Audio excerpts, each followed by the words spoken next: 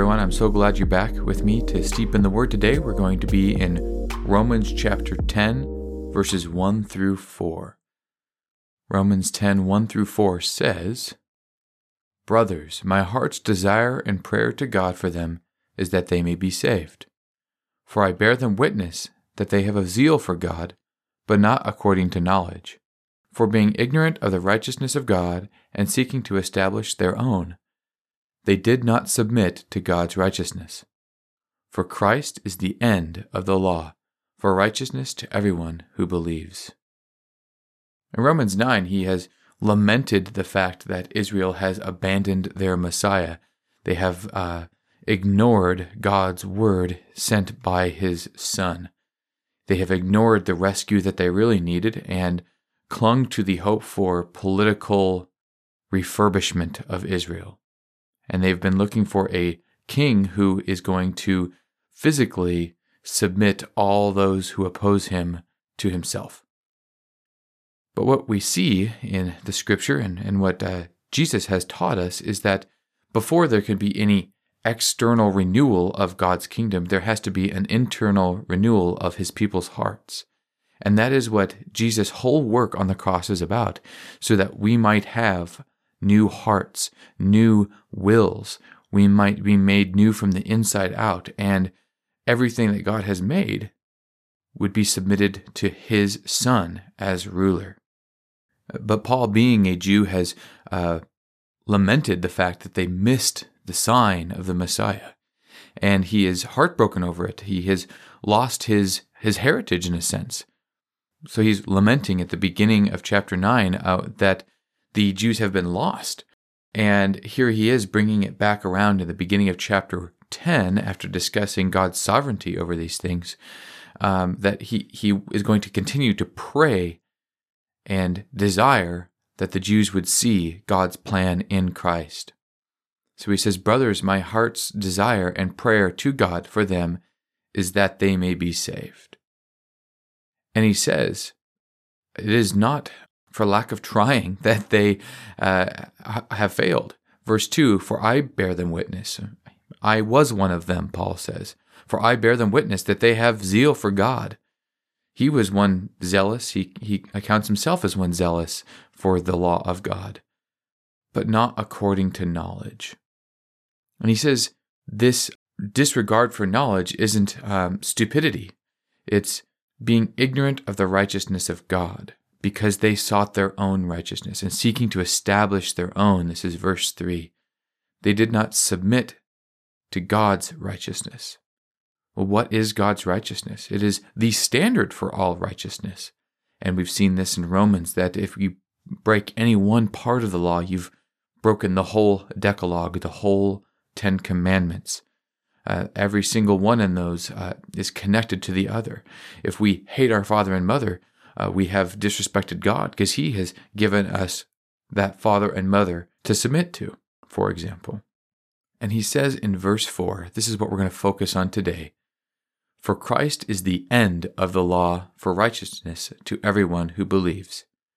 So as we've seen in Romans, it's not how hard we try, it's not how much effort we put into following the law of God, will still come up short. So even the people who can be regarded as the best at following God's law, the very people of God, Israel, the Jews, they still came up short.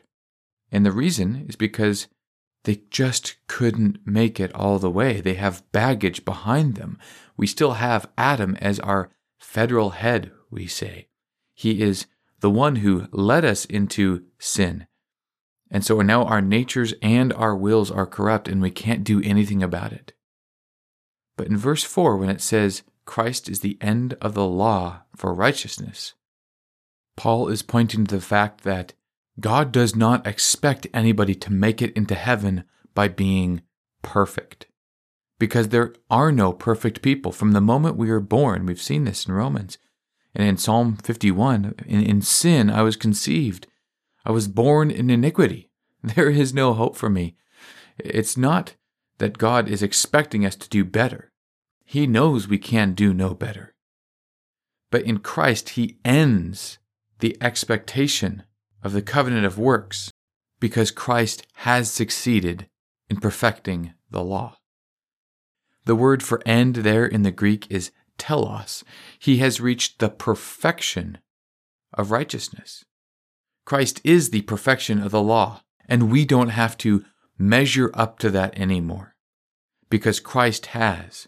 And in a sense, he has ended the law for us because we don't have to look to it as a standard for a righteous living before God for salvation. But it does not mean that we get rid of the law. Christ is the end of the law for righteousness to everyone who believes. So when we believe, the question there is, what do we believe in? Well, we trust, we believe, we put our faith in Christ's righteousness because he has given us his life. He died for us on our behalf.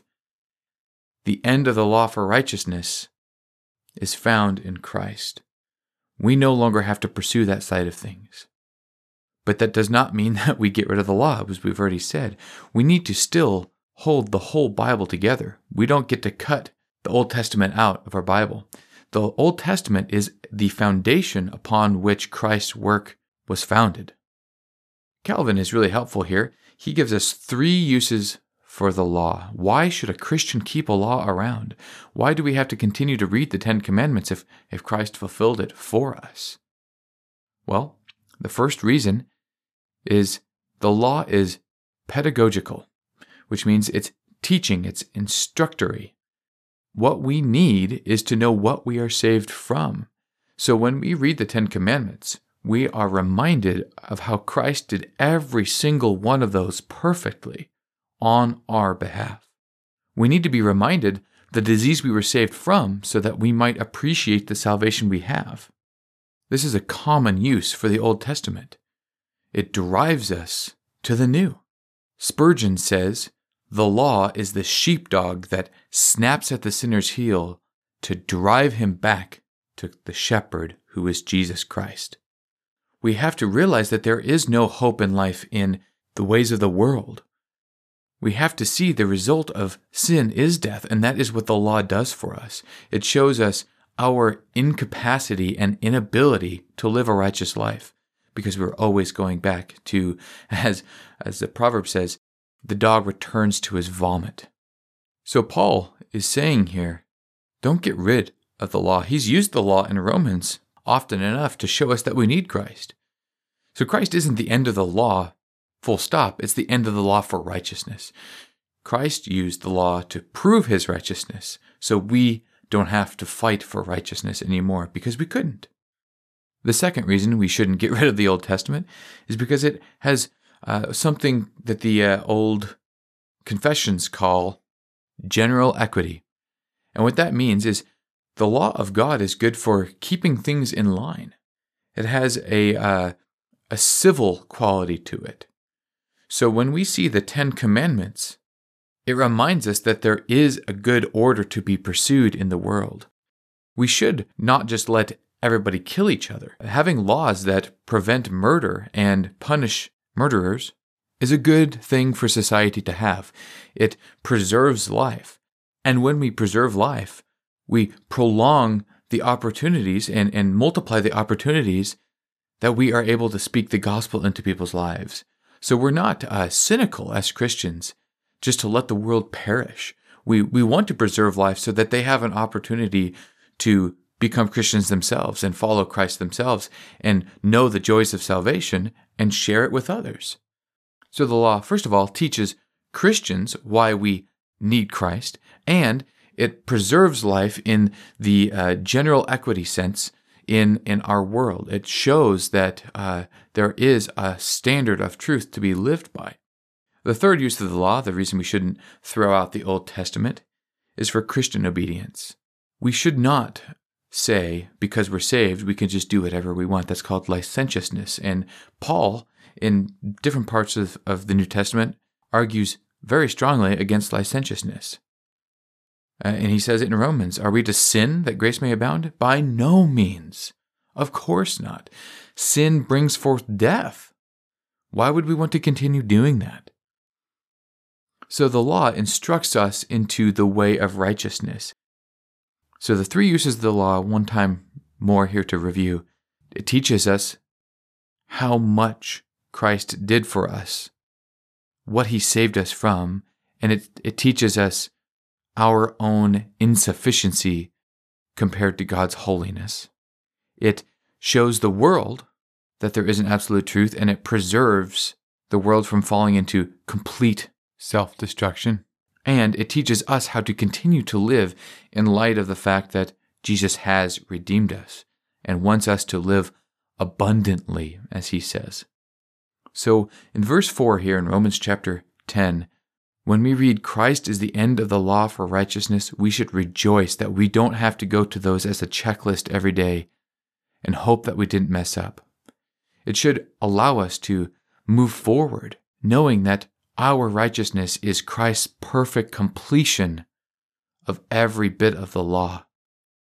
And it is joyous to know that when we put our trust in Christ, there is nothing else for us to do but to want to be more like him and to lean into his righteousness. To close, we'll seat this deeply in the fact, as we've said already, that Paul is lamenting the loss of his own people. He has an urgency that they would know what he knows. So if you're on the side of thinking that you can earn your way, see yourself here as being ignorant of the righteousness of God.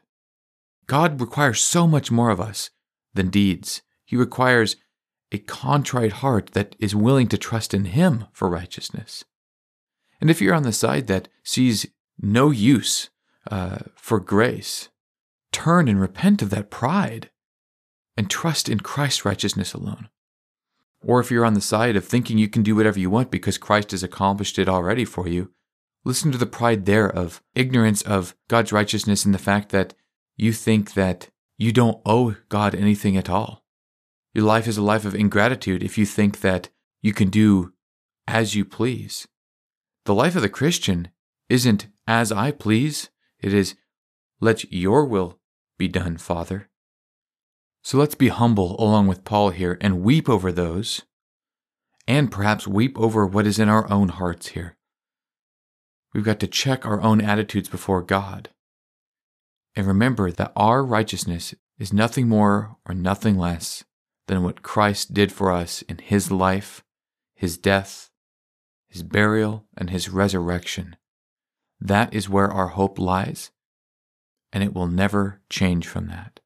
Father, thank you so much for Romans 10 and the truth here that redirects us to your Son over and over and over and over again. There is no power to righteousness save in what Christ has done for us. Let us rejoice and find our strength in him alone. And in his name we pray, amen.